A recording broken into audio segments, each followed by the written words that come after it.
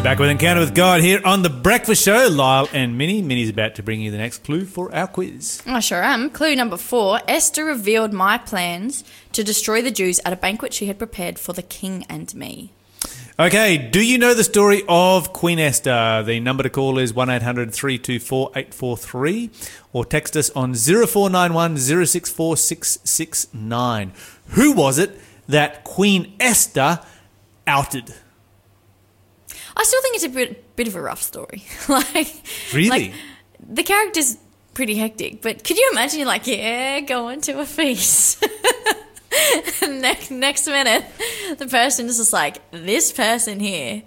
I mean, even if you have it coming, it's rough. You know, I have never seen this as a rough story before.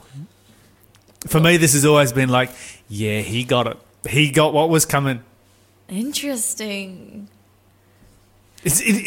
Yeah, wow. I mean, this is going to be difficult because I'd love to just sit here and talk about the whole story, but how do I talk about the whole story without giving it away? I know. Giving away the answer as to who this is. I'm going to slip up and let the name slip here in just a moment. We can give extra clues, of course. But quick, someone call in, get the answer. That's then right. We can talk. Yeah. So because we want to talk about this. We can solve this. Please answer the clue.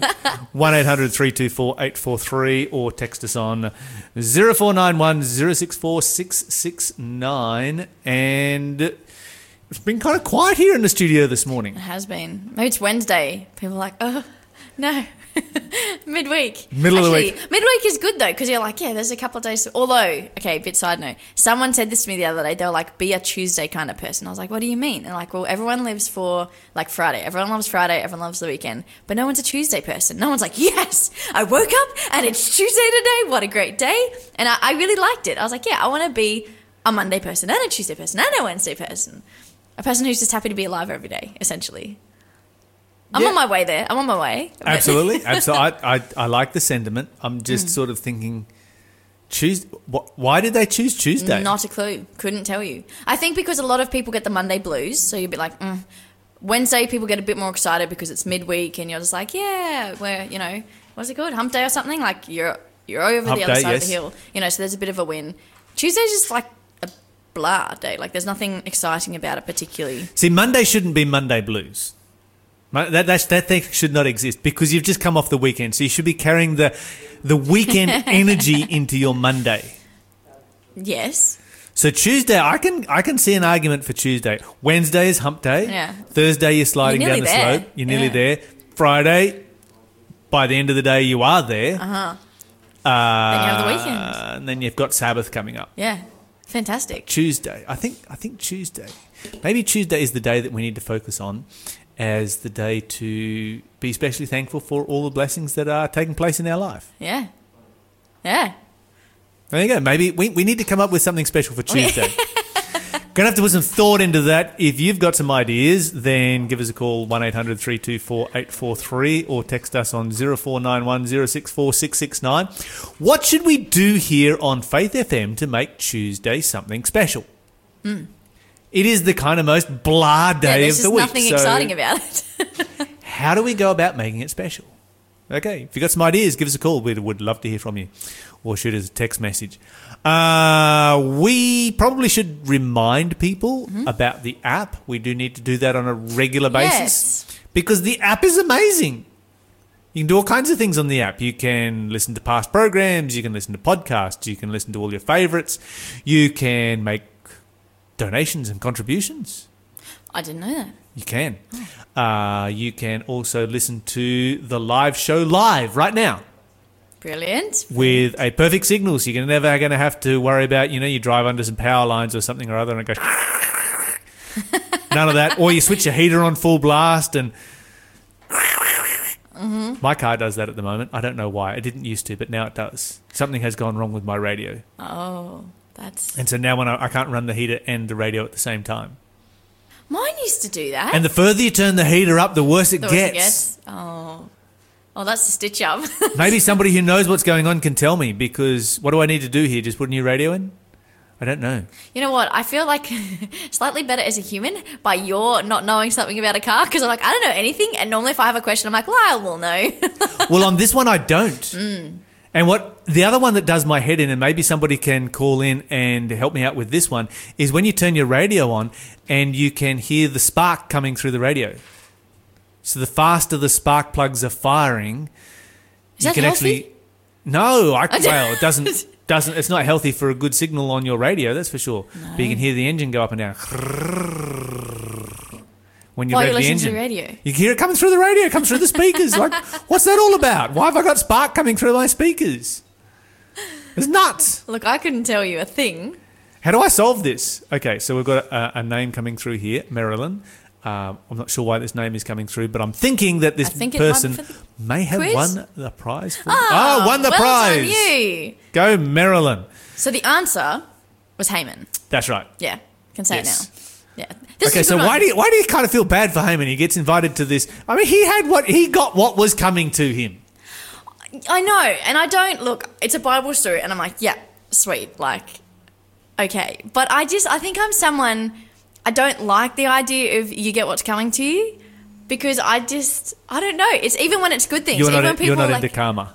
no. This is probably a good thing. Karma is not a Christian concept, even though that word now is just sort of in reference to, well, you got what was coming to you kind of thing, rather than, you know, it's typically used in the West as a non-spiritual word. Yes, that's true. Today, it definitely is a spiritual word from the East, and yeah, so I kind of look at it and I think, okay, this guy was planning genocide. Yeah. He was plotting to kill millions of people. Look, I think. Oh, sorry, you go. I interrupted you just now. So, as a result of that, God has decreed the death penalty for this person. Yeah, and I think this is where, because I read, like, this was a kid's story, right, for me, which I loved because I was like, Queen Esther, you're the best. See, when You know. when I was a kid, it wasn't about Queen Esther. It was about Haman copying in the neck. Ah, interesting. See, that was the for a boy. That's the You're part like, that the boy loves. justice. It's like, yes, Haman got hung from the scaffold. I think, but his family also has these consequences, right? Don't they all die as well? Well, let's think about that for a moment, and let's think about a more modern story from the same region. When you come to, say, for instance, Saddam Hussein, committed genocide, did terrible things. But when you look at his family, particularly some of his sons, they were significantly worse psychopaths than what Saddam was. Oh, wow. And so if we then compare it with a Yeah, modern day story, then we kind of see something happening here where it's like, yeah, you know what? We don't have all the details from Haman's story, but if God is acting here, God does have all those details. God sees the totality of the circumstances. And that's what's important. The Bible doesn't have to record everything. Now, you might ask, well, what about his wife, or what about, these other members of his family and so forth? What's often been revealed is that wives can be kind of very, very vicious at times when they're under the control of Satan and they are married to a powerful man. Haman was a powerful man. He was the prime minister of the Persian Empire. And as the prime minister of the Persian Empire, his wife possibly was somebody who was able to use him and use his position to do her nefarious deeds. And so, yeah, we kind of look at the story and go, oh, all these innocent people died. Were they innocent? Were they innocent? Yeah, and that is a good question, actually. Yeah, we don't know those We answers. don't know the details. Yes, indeed. Yeah, you don't want to... Yep. Picking up what you're putting down. That's good. It's always good. I think it's still an interesting story, though. Like, I still have like the courage that Esther has to go before the king, I think is still remarkable. Okay, I'm getting a vote here coming through on Ooh. the text message. They agree with me. Oh, interesting. It's a guy, see. I was going to say male or female. Yeah, this is a guy. They agree with me. This is always good. Actually, I wonder what the ratio is. Yes. Yeah. Males or females? Who has what opinion? You're listening to the Breakfast Show podcast on Faith FM. Positively different. So keep texting us through. We'll do a bit of a poll here this morning. Tell us see, your thoughts. See who thinks that it was a bit rough that Haman got outed in public, publicly shamed and named at a banquet where he was expecting to be honoured. I mean, I definitely understand the point of the story that he wasn't, but I just remember when I was younger. No. I think you've raised a really valid point. I'd like to. I've never seen that point before. Oh, brilliant! Because I've always just been.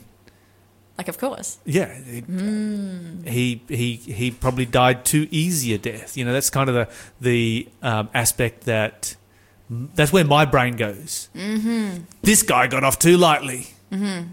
They should have killed him slower. You know, this is Lyle's humanity coming through. No, but you know what? And okay, let me be careful the way I say this. So, yesterday you had the news story about the Christchurch attack that happened last year. Yes. So I was in New Zealand last year when that happened, Yes. and probably a couple of days after, a bunch of us were all talking, and there was me and probably like 5 other guys. Great humans, like my closest friend. Like I just have so much love in my heart for them. Anyway, realised a stark difference in the way we were talking about consequences. Because a bunch of them... So it was like you against the group, or was the group evenly divided? No. It was me being like, yeah, but like...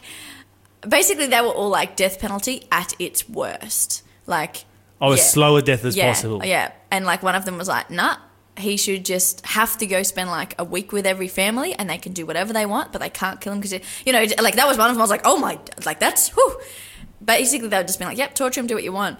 And I was like, oh my days, like some of the things they said, I was like, no, that's too much. And we started talking about the death penalty in general, you know, but it was really interesting, some of the perspectives that came out that I definitely didn't agree with them all. But maybe like a week or so later, I'd just been like reflecting on some of the answers and I was like, you know what? They're actually coming from a place of justice.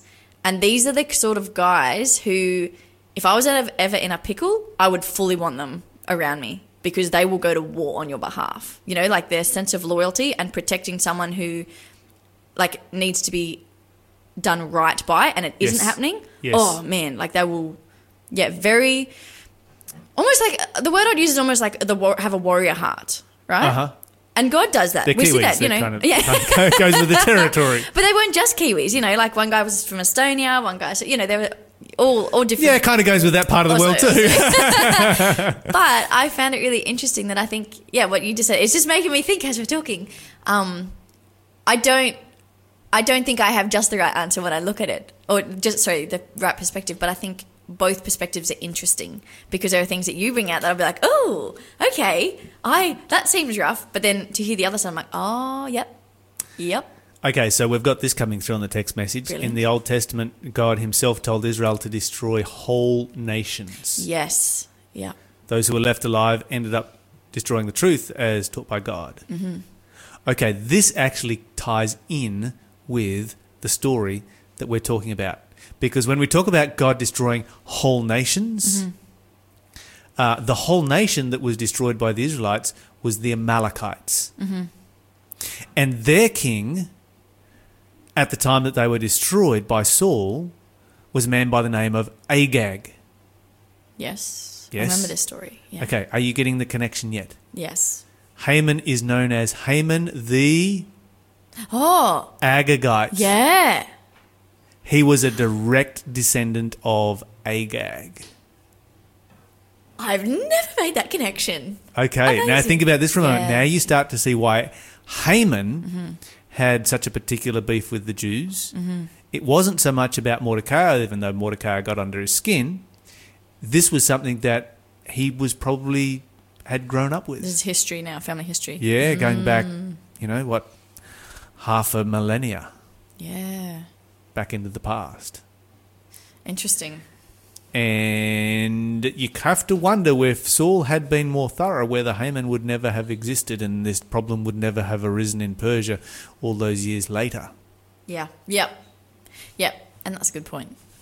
Okay, but the question is then, why does God, in this case with the Amalekites, we're way sidetracked off our Bible study. Our Bible study is kind of short this morning, so, That's right. it's all right. We can knock our Bible study over in 10 minutes. So this is good. The question is, why does God command the ethnic genocide of the Amalekites? I mean, they're told to go down there and wipe out everyone that breathes. I don't actually know enough about the history of the culture, but is it one of those times when, because the whole culture is so corrupt, you're just going to perpetuate horrendous generational cycles? It's exactly right. Yeah. Okay, so what you've got is a traumatized culture. Yep. So you don't have a traumatized individual, and we do have this from time to time down through history. You have a traumatized culture. When you have a traumatized culture, you also have a culture that's not just a traumatized culture, but it is traumatized through their religious practices. So if you look at, for instance, the results of child abuse, Yes.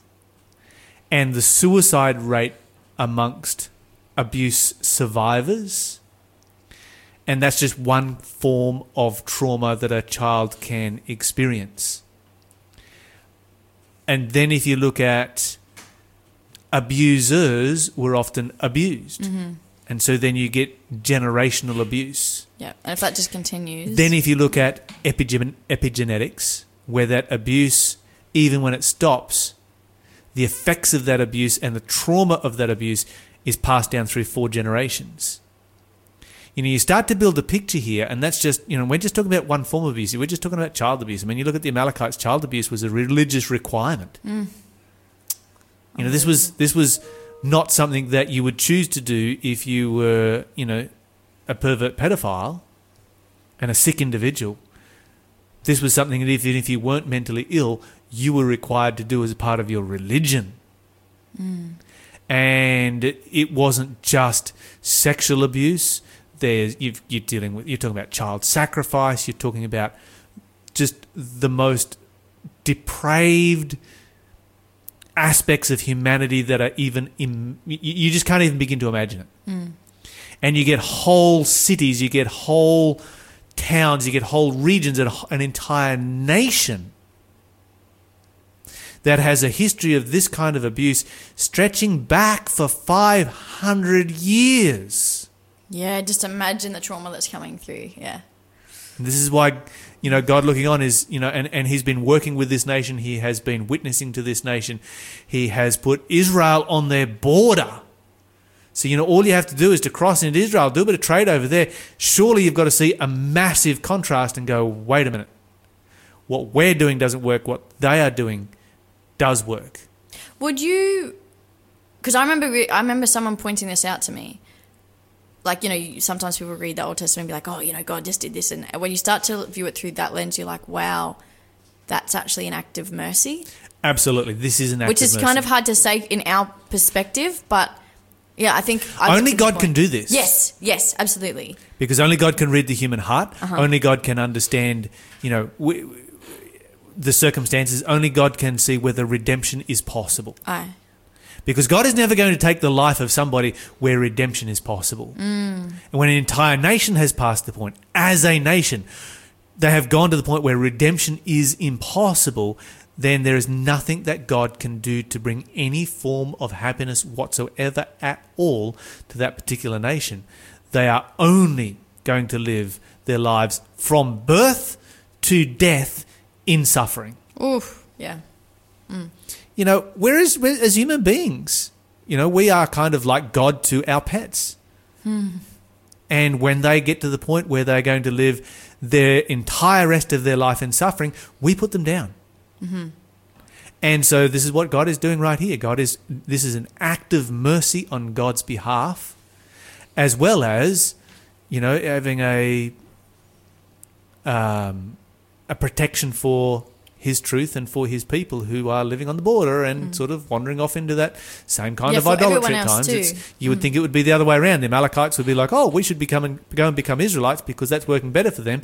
But unfortunately, it was the Israelites who were going down there like, well, maybe we should live like Amalekites. So strange. It is bizarre. It is the perversity of human nature. We Yes. need the work of the Holy Spirit in our lives to turn our lives around to make us more like Jesus Christ, because that's when these things truly come into their own perspective. You're listening to the Breakfast Show podcast on Faith FM. Positively different. Let's get into our Bible study. Before we do, we had another text message came through that God, just to point out that God gave all the nations he destroyed hundreds of years. Yes. Hundreds of years to repent before they were destroyed.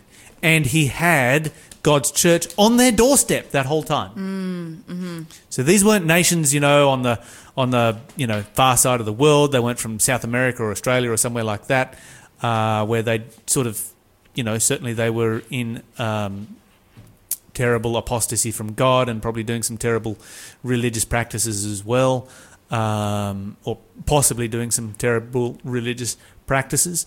But they also didn't have God's church on their doorstep. Yeah, so God takes It's everything true. into God's account. very patient even with those who are doing terrible things. Like we see that all throughout. Ephesians chapter 4 and verse 15. Ephesians 4 and verse... There's an interesting discussion to have in the lead up to today's Bible study.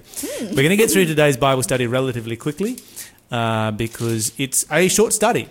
Ephesians 4 verse 15, please, Minnie. Instead, we will speak the truth in love, growing in every way more and more like Christ, who is the head of his body, the church. Okay, so how does the Bible say that we are to speak the truth? In love. How does the Bible say that we sometimes speak the truth? Let me just find a verse for you here real quick. Let me just look this one up. So what was the question? So how do we sometimes not speak? Yeah, well, sometimes we don't always speak the truth in love. No. Well, look, if we read this, it just says growing in every way more and more like Christ. I think that's the place you're going to speak the truth from. I think sometimes we talk about being loving and we actually mean we're going to be nice. Whereas I think it's when we're growing in Christ, then we have the ability to speak more and more in love and less from ourselves. Okay, so there's a difference between nice and love. I think. That's interesting. You think? Yeah. Why do you think that? Well, just something I've seen in my experience, and this is certainly a generalization, but amongst a lot of congregations, but also even in myself, just in groups, we want to respond kindly. We want to be nice. We don't want to offend people. That can be different to loving. Yes. Sometimes it's not. So some examples? Do we have examples from that in the Bible? Of being kind or of where nice. Of being not nice, but being loving. Well, I mean, in the Bible it says, I rebuke those I love. Okay. So we could think of John the Baptist who calls, the Pharisees a generation of vipers. Yep. Or Nehemiah, who was just like next level confrontational. I think we mentioned these guys yesterday. They acted in love. Yes. Because they acted under the prompting of the Holy Spirit. Yes. Something I heard about John the Baptist, I don't know if I said it here the other day, but someone once said to me, John the Baptist he loved the people more than he loved their reputation for him. Like he didn't need to be the one that people going, oh, John the Baptist, he's so great. He was like, no, I love these people and they need to hear this truth. Like for their salvation, they need to hear this truth. Okay, so there's also the aspect then where you can have the truth and you can preach the truth without love. Yes. And this verse comes to mind. This was the one I was trying to look up, Romans chapter 1 and verse 18, where the Bible says, for the wrath of God is revealed from heaven against all ungodliness and unrighteousness of men who hold the truth. Yeah, I love that verse. So they hold the truth. And the wrath of God is being poured out on those who hold the truth. Because it's been given to them. It says, in unrighteousness. Yeah. Okay, when you think about this for a moment, these guys know the truth, they hold the truth, they've been given the truth. And they probably go out there and hold forth on the truth, like this is the truth. Bang, here it is. And what they are saying is not error, but they are holding it in unrighteousness. Yes. But if we look at it, like if we go back to our first verse in Ephesians, Jesus says, I am the way, the truth, and the life. You can have the right knowledge, but if Jesus is the truth, that's relationship, and that's something that will change you. That's not just stagnant, unchangeable information. Yes, that's going to transform you. Yeah, that's totally different. That's going to inform how you speak the truth. Yeah. Yeah. Okay, let's read 2 Thessalonians chapter 1, verse 1 to 4. So 2 Thessalonians chapter 1, verse 1 to 4. And while we're reading this, we should bear in mind that this was a church that had some issues. And Paul is going to spend some time addressing those issues. They think that Jesus is coming just sort of like, tomorrow or the next day kind of thing. And as a result of that, they are kind of planning their lives. They're like, well, why would we work? Jesus is coming tomorrow. This kind of thing. So he's going to address some issues that this church has. They're going to have a bit of a slap around the face from Paul, a spiritual one. Yeah. 2 Thessalonians 1, 1 to 4. Okay, this letter is from Paul, Silas, and Timothy. We are writing to the church in Thessalonica, to you who belong to God, our Father, and the Lord Jesus Christ. May God, our Father, and the Lord Jesus Christ give you grace and peace. Dear brothers and sisters, we can't help but thank God for you because your faith is flourishing and your love for one another is growing. We proudly tell God's other churches about your endurance and faithfulness in all the persecutions and hardships you are suffering. Okay, so when you read through this passage right here, you don't find Paul immediately coming out swinging, do you? No, I was like, this sounds actually quite lovely. Yeah, He's like, I'm telling them about the great things you're doing. Absolutely. And why do you think Paul is starting his letter off this way? Well, I think maybe he's affirming that there are things that are good to be shared about them. Uh-huh. And he's also going to go on to be like, and look, here are some problems. What you're going to find in the Bible is the model that we use today in the workplace when you have to help somebody who has an issue in the workplace. Mm-hmm.